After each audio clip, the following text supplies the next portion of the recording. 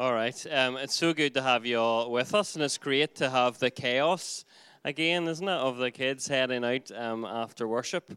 But it's so good just to look around and see them all together as we worship. So just a few quick announcements for you before Al comes up to speak. Just as part of our worship, we always like to give financially, and we're not passing an offering basket around still at the minute, but you can give using the red post box at the back, and there's also a card machine at the back if you would like to give that way. It'd be great if you're a regular here that you give by standing order, because then it's a lot easier to claim things like gift aid. You can find out details about that on our website. So a couple of things coming up which are really important. If you take a wee look around the room, particularly at the back, you will see some things you think, oh my goodness, those look amazing. It looks like art, but it's actually because during the week, over the next 40 days, this building here is going to act as a prayer room on Wednesdays and Saturdays, and all the stuff done at the back. And if you look at the window over there, there's scripture on that and picture and stuff. That was all done by Abigail Gracie, who comes to this church. So she painted the painting of the eye in an hour. So be amazed. I think it's fantastic. But her and Vivian have worked together to put together a couple of prayer spaces to help us when we pray. So we're praying as a church for 40 days, and prayer rooms are a great opportunity for us to really focus our prayers. So you can pray for Portadown, you can pray for the world, and you can pray for Ukraine at the back there. And there's a few other kind of prayer stations and things on the wall which help you kind of focus your prayers as you're praying. So we're praying for 40 days, and as Emmanuel Portadown, when we're praying, you can book an hour to pray physically in this building on a Wednesday and on a Saturday. So at the back there are chalkboards. Please, if you would like to sign up for an hour for this week, put your name down on one of the two chalkboards for Wednesday or Saturday. So that would just mean you come in for an hour and take some time to pray, look through the prayer stations and pray for revival, pray for God to move in this land, pray for God to move in our church. And if somebody's name is already down there, that's okay. You can still come because there's lots of space in here, as you can see. But we would love to have at least one person coming in each of those hours on the Wednesday and the Saturday. We also need a few people to host. And what hosting means is you're just coming for that hour or for 2 hours to be in the building, to make sure that it's open, to make sure people coming in and out or see if anybody kind of walks in off the street, to have a chat with them, say hello, to make sure there's tea and coffee available. So if you would like to sort of say, look, I'd be happy to come and host for a couple of hours on a Saturday, please come and talk to me afterwards, because we'd love to get that sorted out. And as I suppose this is one of these things, in the past when we had things like prayer rooms, we were used to coming in and actually coming somewhere to pray, and we'd love for that to happen here in Portadown. Now, we've got more options for prayer in Lurgan. So Lurgan has a 24/7 prayer room, and what we were trying to do across the two churches is to have people in praying literally 24/7 for the next 40 days, starting from this evening. And you can sign up online for that. So you sign up online and you say, I'm going to be available for this hour. You will then be sent a code and some information about how to access the building in Lurgan. The prayer room has its own door and its own keypad and everything.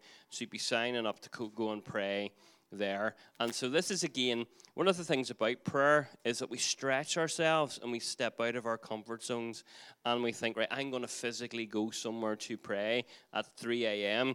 and I'm going to go and I'm going to pray for my hour and do my prayer slot. And that takes a bit of commitment. But when we stretch out, when we step out of our comfort zones, those are the times when God comes and he meets us and we have a real encounter with him. So I'd really encourage you. You'll see it on the Friday email. It's on the website, how you can actually go and pray 24 hours a day. And we want to see how many of those hours we can get covered. As Al said last week, there are 960 hours in those 40 days, and there's roughly that same amount of people across our church body, across this city. And so you only need to take an hour. If you want to know which hour in the middle of the night is yours, I'll let you know. I've got a wee idea. But just whatever is going to work for you, we'd love for you to do that. And so to launch that and to start that off, we have our encounter night, which is this evening over in Lurgan, 6:30. It's our Seek First encounter night, and we're going to launch our 40 days of prayer at that. I'd really encourage you to come on over to Lurgan for that. It'll be a fantastic evening. And then Wednesday night, we have corporate prayer. Is it in Lurgan as well? Yeah. So Lurgan, 8 p.m. to 9 is our bi-weekly prayer rhythm, and it's over in Lurgan, 8 to 9 p.m. So let's just pray for Al as he comes to speak to us. Lord, we thank you for Al. We thank you for the word that you have placed in his heart. And I pray that our hearts would be open to hear what you have to say to us. We ask you, Holy Spirit, to come and breathe and move in Jesus' name. Amen. Thank you, Chris. Well done with those announcements. Really looking forward to the 40 days of prayer. We've already got the first 24, 48 hours, night and day, all covered over in Lurgan, which is, as Chris said, for everyone. So do please get engaged. We feel like it's the last time we did this as a church family years ago, it changed us, really. It changed us, and we're believing that God will do the same again. So let's get stuck into that. Genesis chapter 1 is where we started off when we started this series. Well, we looked at the parable of the talents first, but we've been looking at this theme of blessed to be a blessing, and hope you've been enjoying it. Is this okay? It's coming now.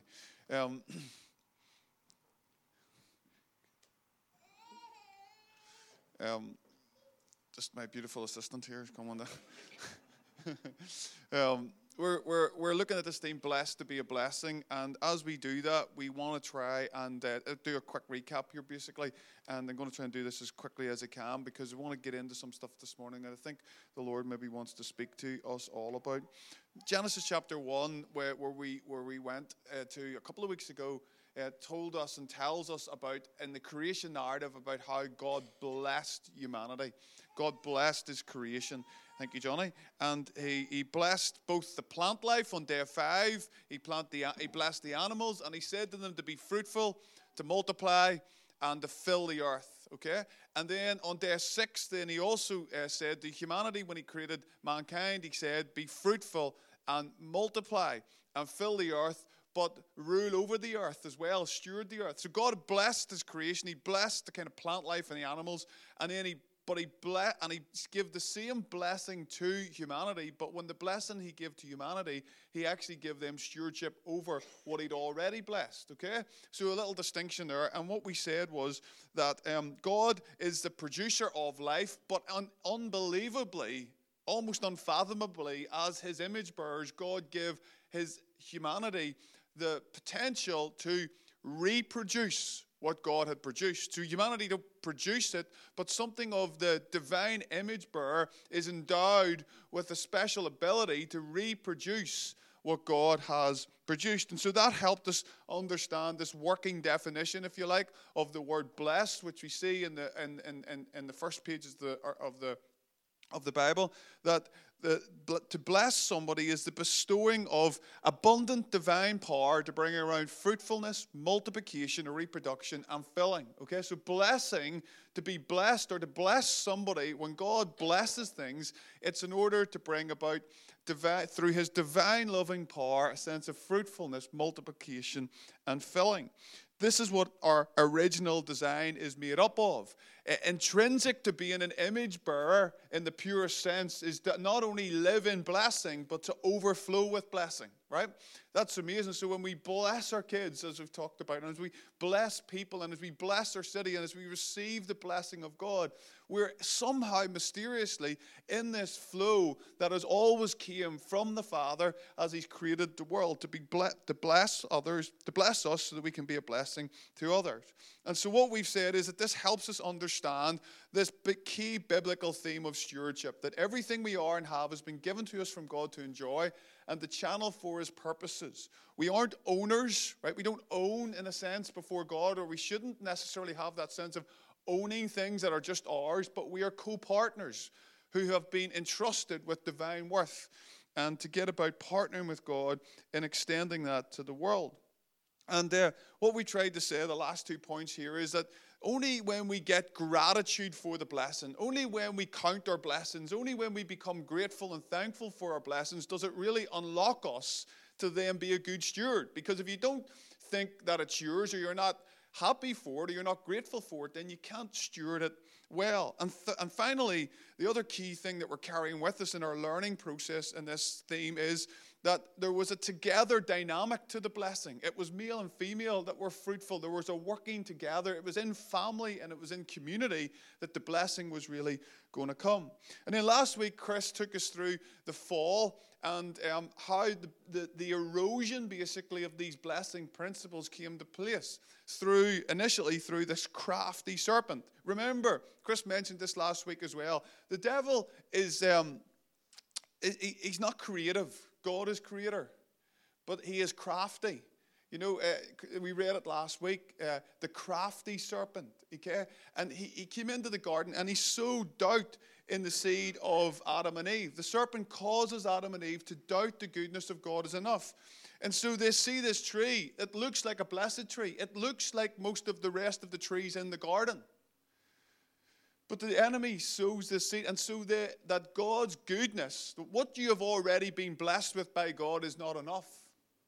And so the enemy's doubt that is seeded into Adam and Eve's mind, they take the bait in a sense, and they eat from that tree, and they seek a false blessing. They seek a blessing, and they strive after a blessing that is not the blessing of God, which was more than enough for them. And this is the story of humanity, as Chris brought out last week. And we go after a false blessing, a fake abundance. And so that results in relational breakdowns. Man and woman blame each other, and sin comes into the world in that way. Relational breakdown with God and man, with man and woman, and with man and creation. And the result is horrendous, which we see expressed in individualism and all kinds of things that we live in today. And then finally, there's a curse that comes into the world. And I want you to try and grasp this today as we move forward. Rather than God cursed the serpent and he cursed the ground, and he actually didn't curse mankind at that time. But there would be consequences for their decision. And rather than multiplying blessing, mankind started to multiply sin and a sense of curse in the world. And that started to spiral out of control. So that, as Chris brought out last week with the image of the two little fish in the water, this is now the water that we swim in. A sin-affected world that doesn't know how to handle the blessing of God. And so moving forward today, I want to show you how this cycle basically repeats itself through the Old Testament. And I want to focus particularly on Genesis.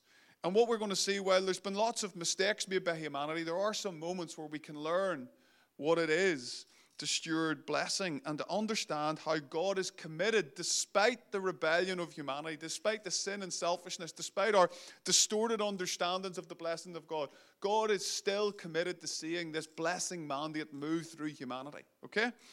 And so please don't worry too much if I skim over bits of the biblical kind of narrative that you're maybe not that familiar with. I'll try my best to explain them along the way, but hopefully you'll get the point.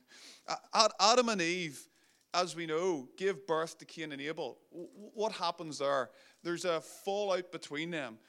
Cain doesn't like Abel's sacrifice. He gets jealous, all of those things, and sin starts to cycle. You see, God will continue to give humanity the dignity of making choices because he's given them this incredible gift of free will.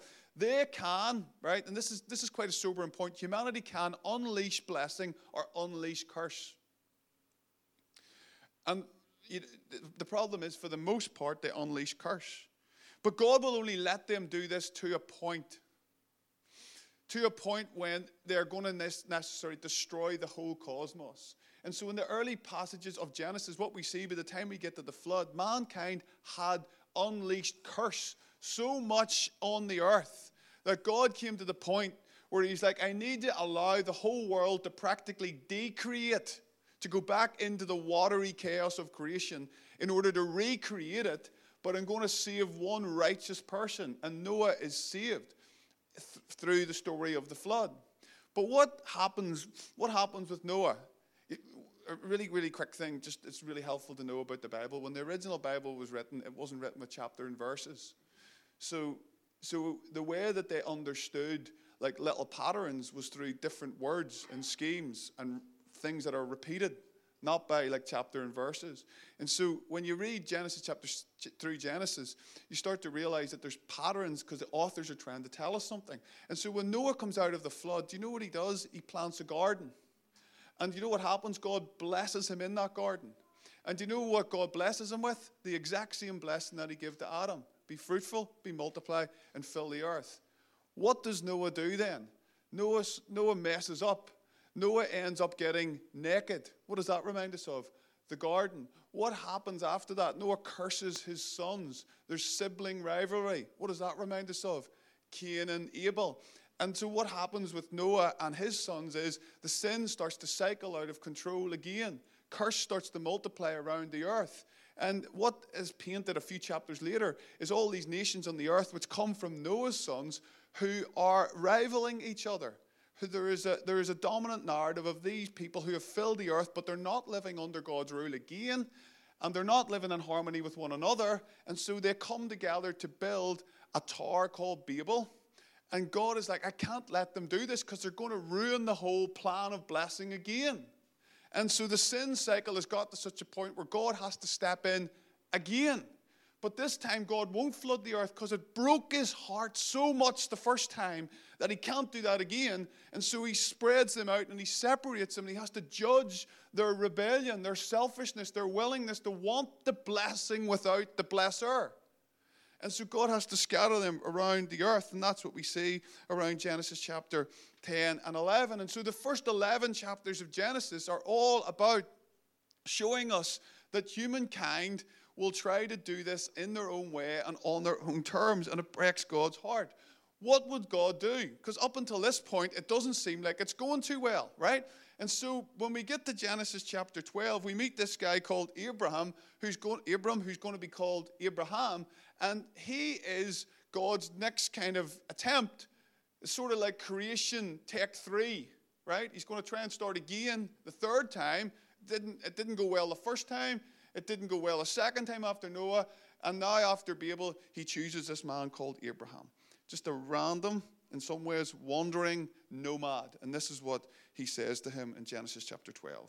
3 verses we're going to read today. And the Lord said to Abraham, go from your country, your people and your father's household to the land that I will show you. And I will make you a great nation. And I will bless you. There we have it. And I will make your name great. And you will be a blessing. And I will bless those who bless you. And whoever curses you, I will curse. And all the peoples on the earth will be blessed through you. This is, I would argue, one of the most important passages of the scripture. If you can get what's going on here, you can start to get your head around the whole story of what's unfolding from this point on. God picks Abraham and he says, I want to bless you. I want to bless your family so that through you all the nations will be blessed. The first point that I want to make today is the rescue plan, God's commitment to humanity, is a blessing plan. Isn't that amazing to start with? After all the wickedness that's been in the world that we see in the first 11 chapters of the Bible, it's not revenge. God's like, I'm just going to go down and sort these things all out and just forget about the whole project. He's still committed, and he's still committed through a plan of blessing. A little caveat that's really helpful to know, if you went back just into the genealogy at the end of chapter 11, before you get into chapter 12, it tells us that Abram is from a place called the Ur of the Chaldeans. The Ur of the Chaldeans is another way of saying Babylon, which basically means that God took a man from Babylon, which represents everything that's got to do with rebellion, told him to come out of that place so that he could bless him, so that he could bless his family, so that one day he could bless the whole nation and go back and win the hearts of those who have rebelled against him. Isn't God just amazing? Isn't he just the most kindest being that you could ever imagine? The blessing is going to come through one man prepared to follow the voice of God. It's a compelling voice. It's a beautiful voice. It must have been like the disciples hearing Jesus say, follow me. And Abram just starts walking. And the blessing is going to come through his family. There's that point again. Remember, we've learned in Genesis 1, it's going to come through a togetherness, through a community, through a working together. It's going to come through his family, the multiplying effect. Second point.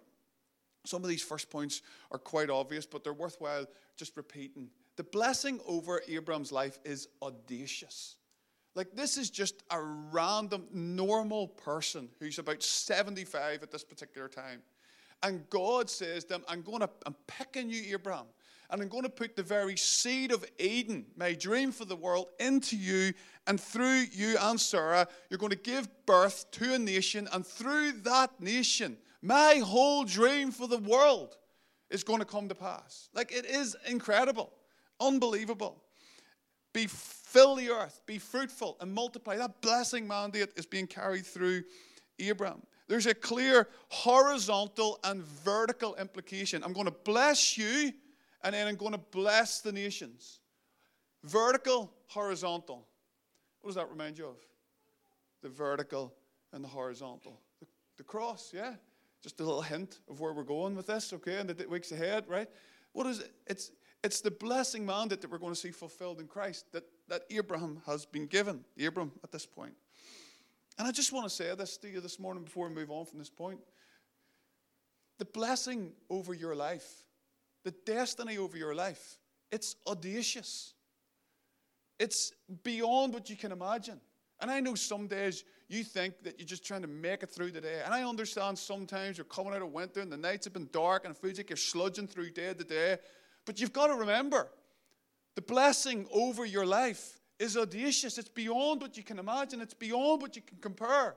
This is a good, good God who wants to bless his people, who wants to bless his sons and daughters, who created people in his image to carry his dream. And the very seed of Eden, can be planted in your life and is planted in your life if you know Jesus. You just need to activate it. You just need to pray for more revelation of it, because God has an audacious plan for your life, calling you out of the mediocre, mundane existence into the dream of God. Which brings me on to the third point. You can only realize your destiny when you understand that you are part of the great story of blessing to all. We only realize our destiny when understood in the great story of blessing to all mankind.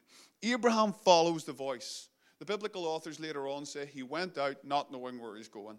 If there was ever an Irish phrase in the Bible, that's it, isn't it? He went out not knowing where he was going. It was basically, as the Australians would say, it was basically like walkabout, right? He went walkabout, and he went following the voice of God. He's a lot to learn, but for now he has started walking.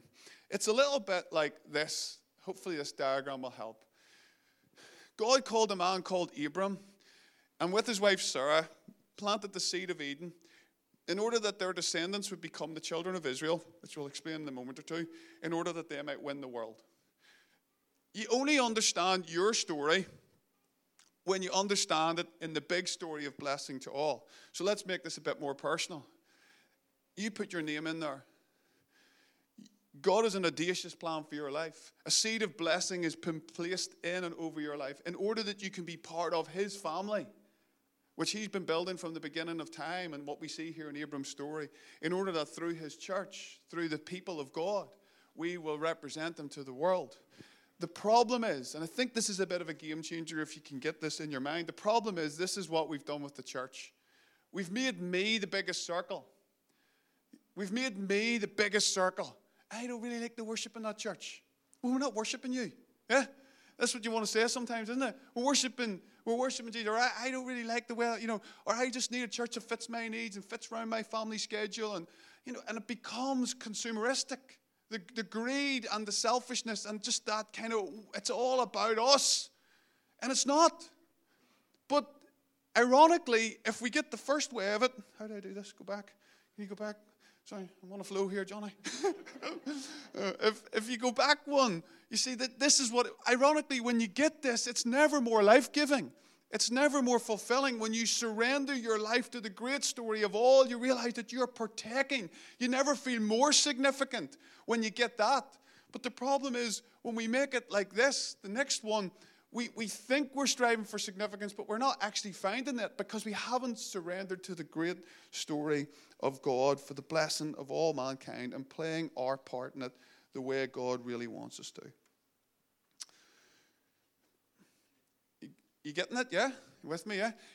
So let's look a little bit further at this blessing that God gave Abraham to see what else we can learn. The thing about the blessing that God gives Abraham, as I've already said, it's audacious, but it almost is so audacious it seems impossible.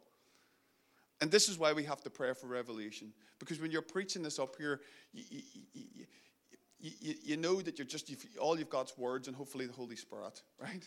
What we need is revelation, because sometimes, most of the time, I don't get it either. But I really long for us as a body to get this. Because for Abraham, and this is why we can relate to Abraham, because he couldn't get it fully at the start. Because it was so audacious, it felt impossible. Even more so because if you're going to be the father of nations, what are you going to need to have? Children. Abraham was 75 at this particular point. I bet when he looked at his own life and what he thought he had the ability to produce or reproduce, and then he looked at his wife, who was a few years short of him, and he thought, God, Father of the nations, we can't even have children. This is breaking our hearts. And it almost seems a bit insensitive, God, because we've been struggling with this. And so what we start to see is 13 chapters of Abraham's story. The Bible gives us 13 chapters. There's not many people in the Bible get that amount of time, because God needs to show us how he needs to work with this man that he has chosen so that he can help him come to the place where he can handle the magnitude of the blessing over his life. And so basically God is showing us how he has to kind of wrestle with wrestle Abraham's sinfulness, his selfishness, the way he wants to get the blessing for himself. It's showing us how God is working with this man to get him to the point where he can handle the blessing. On the one hand, Abraham is brilliant.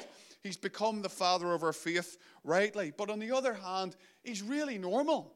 He's really underwhelming in lots of other ways. He's just like you and me. He gets it wrong lots of times. He struggles, and so we can relate. And we see him get it so beautifully in some moments, and then we see him getting it so drastically wrong in others. And usually the times that he gets it wrong, the low points in Abram's story from this point on, are usually when he has tried to make the blessing happen on his own terms. He has went for another blessing that he thought was the real blessing, but it wasn't God's blessing. It's a repeat, isn't it, of the Garden of Eden. He tries to end up blessing and getting the blessing in his own ways. And here's the thing that's really sobering this morning. When you try to get the blessing in your own strength, it ends up becoming like a curse. And that's what happened in Abram's life. He told a lie about his wife, and he basically cursed the Egyptians who had taken his wife because they thought it was his sister. And sickness came on them. He basically, along with Sarah, sexually abused his maidservant in order to try and have a son that they thought would then become the heir and the blessing, and it wasn't the blessing. And so what happens is he hurt people. And when you try to seek the blessing in your own strength, you end up hurting yourself and you end up hurting other people. And so God has work to do with Abram. Abram could see something of the promise, but he couldn't fully see it. Anybody relate? Anybody ever have promises spoken over them, or feel God has given you promises and you just can't see it yet? Or it feels like this all sounds really good, Alan, but it's just right in front of me. You imagine Abram having those conversations with God. I'm going to bless the nations, God. I'm going to have a family that's going to bless the nations. There's still no son.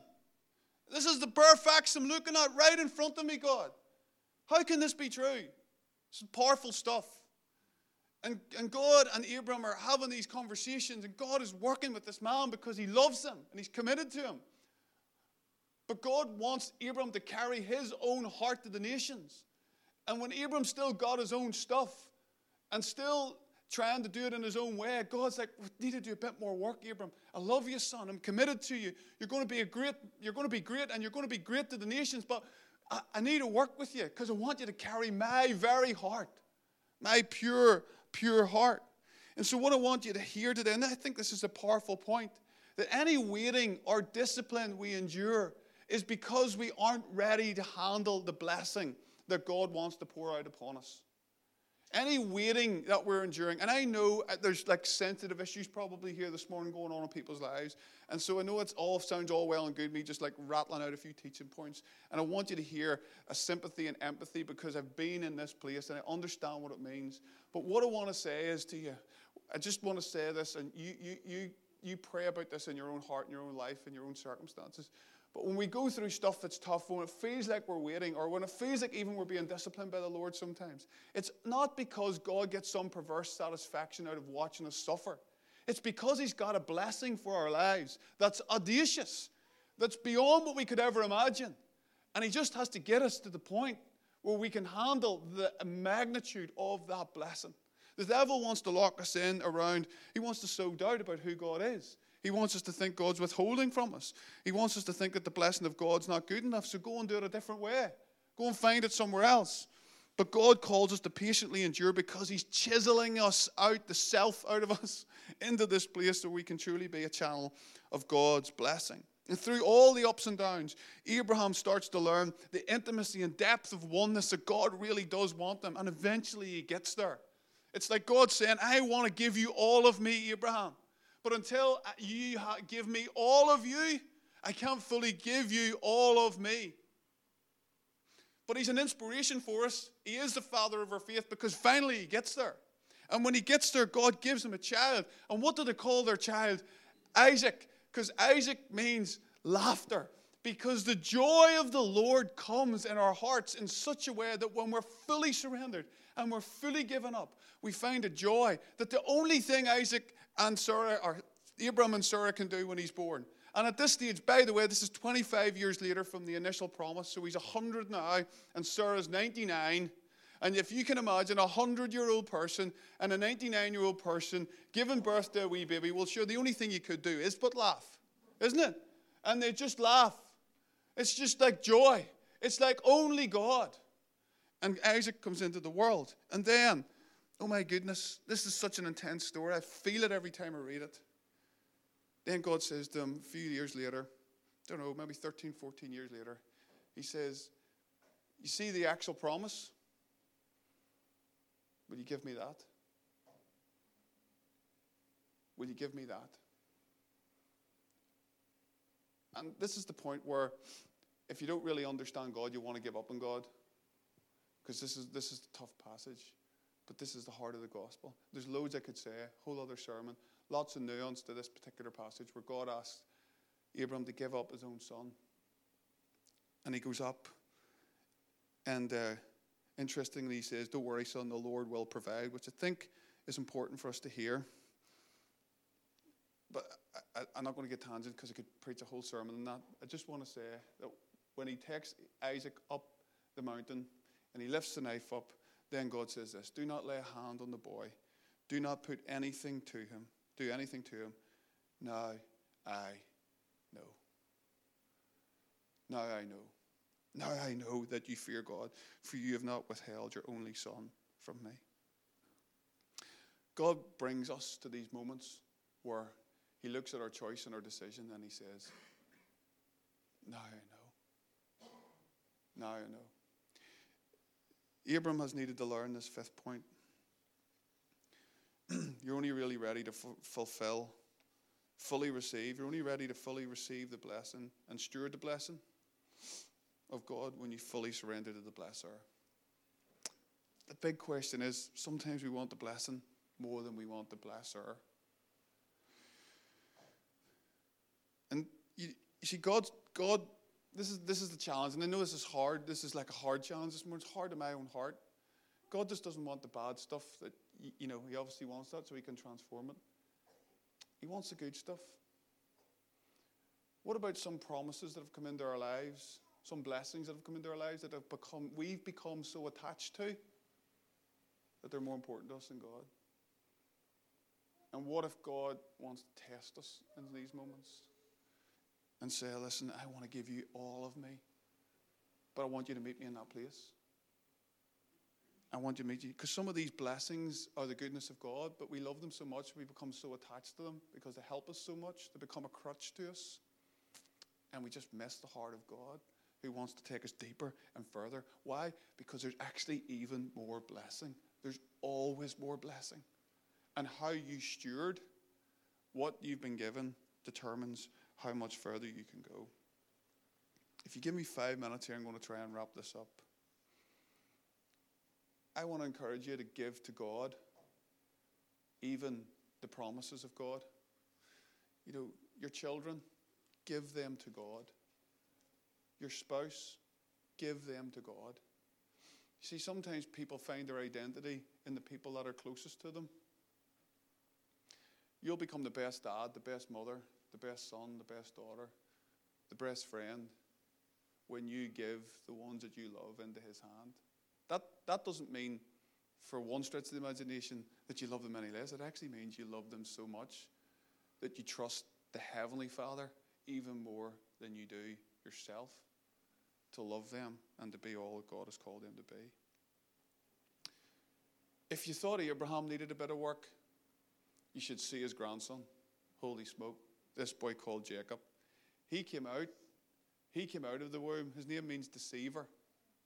If Abraham needed a bit of work, Jacob needed even more.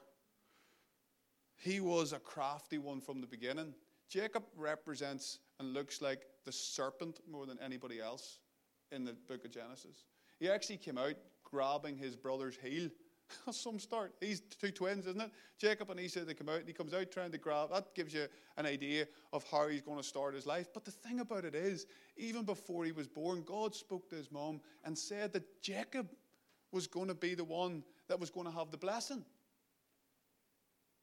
So Jacob is going to have the blessing of God, but he will spend his whole life trying to get it his own way. Even though God just wanted to give him it as a gift. And I just was thinking about this a lot. Jacob is someone who will do everything to win a blessing for himself. He steals his brother's blessing. He ends up in conversations with his uncle. Like over 20 years, he has to strive for a blessing. Jacob becomes stubborn, self-obsessed, and selfish, and yet he's God's man. God needs a new HR guy, doesn't he? Because the partners that he's hiring just aren't very good. But it kind of gives us hope, doesn't it? If we're really honest. That's the beautiful thing about the Bible. All its own problems are within the text. Yeah? It gives you no holds barred. And God has to do something with Jacob. After 20 years, God has to get Jacob. Basically, he has to wrestle him. Like literally, a man comes, a kind of prefiguration of Christ, I reckon. A man, an angel of the Lord comes and enters into a wrestle with Jacob, who has spent his whole life striving for a blessing that God always wanted to give him. Looking for the fake abundance. Looking for the false blessing. And yet, when you read the text about the wrestle with God, you get a sense that Jacob has had enough. I tried to get the blessing of my brother, and I'm still not satisfied. I tried to get the blessing of my uncle, and I'm still not satisfied.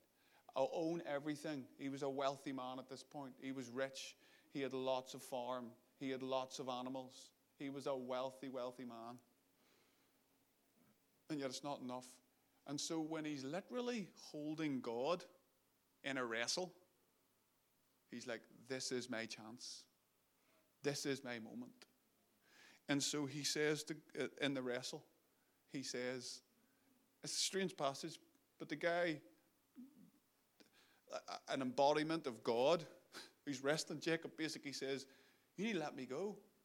And Jacob says, I will not go until you, there's the word again, bless me.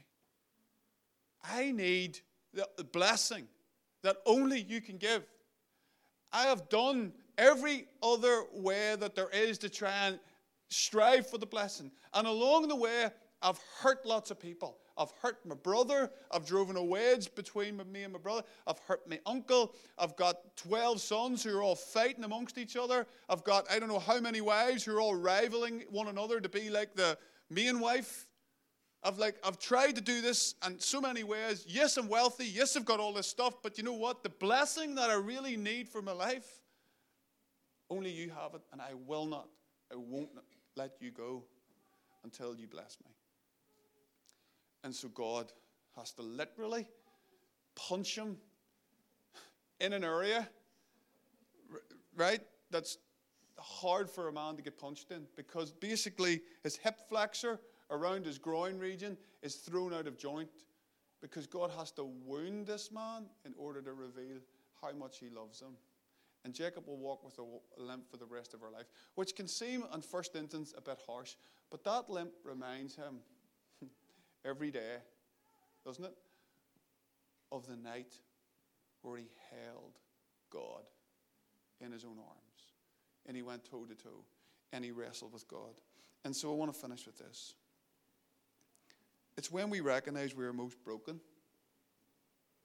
that we are positioned to receive maximum blessing. And isn't this just the gospel? Isn't this just the gospel? That when we are most broken, when we are most undone, when we stop trying to find a blessing in every other place other than God,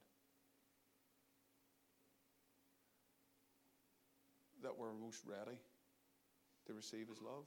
When we just give up, in the right sense of the word, stop trying to do it in our own strength, that we get blessed and we become a blessing to everyone else around us. Jacob's name is transformed to Israel, which means struggled with God and prevailed. Isn't it really funny, like that the people of God, the chosen people, are the ones who struggle with God? And so here's what I feel led to challenge you. I went in a totally different direction, by the way, this morning than I thought I was going to go when I was preparing. What would you rather be? Would you rather be, I hope this comes across the right way, like just a nice, pristine Christian who says all the right things and does all the right things? Or are you happy just to acknowledge yourself as a broken person who needs straightened out and is happy to go before God with all your struggles, with all your insecurities, with all your false self, with all your imposter syndromes, with all the stuff that we try to show God and to strive blessing for in other ways, and say, do you know what, God? I need you. I need your blessing, and I am not going to let you go. So God, come and do something in me. Take this stubborn part of me and channel it for your goodness. Take this rebellious part of me and channel it for your goodness. Take this broken part of me and use it for your kingdom. Turn it around so that I can not just know the blessing of God, but so that I can receive the blessing in order to overflow with it. And so what I'd love to do, this is basically what the rest of the Old Testament will be. A nation struggling with God. A nation trying to find the blessing the other way.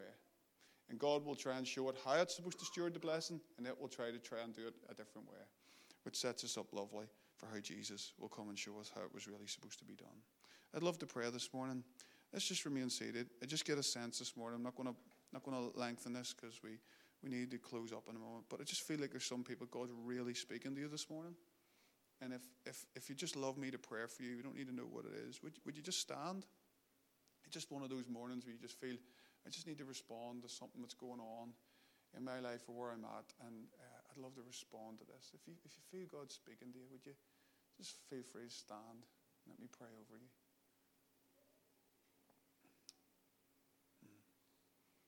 Come, Lord Jesus.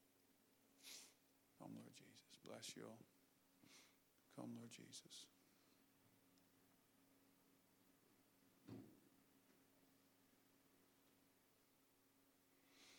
God, I thank you for this morning. Thank you that you're here. Lord, we thank you so much for the blessing that you've poured out upon us. And we thank you, Lord, that you call us to partner with you in that blessing. And Lord, as we try to comprehend the magnitude of the blessing that you have over our lives, Lord, we also try to comprehend the work that you need to do in us in order to carry that blessing. And so, Lord, we give ourselves to you afresh, saying, come and do with us what you need to do. And Lord, particularly for brothers and sisters who are just feeling today is a bit of a carry-us moment, a significant moment just to respond to. I pray, Lord, for them right now, that you would give them grace. Give them grace to give up in order to receive what you have always wanted them to know. I pray for a strong sense of release and relinquishment in the surrender of this moment so that they can receive more of your goodness in Jesus' name. Amen. Amen. Sorry we're out of time this morning and just slightly over. I want to try and get our kids released from the Faith Mission. So please do go and get them if you would. But listen, we'd love to pray with you. Some of us are around here and available to do that. Please do come and pray. And please do sign up for our prayer room slots this week on Wednesday and Saturday there on the chalk boards at the back. All right? The Lord bless you all. Have a great week.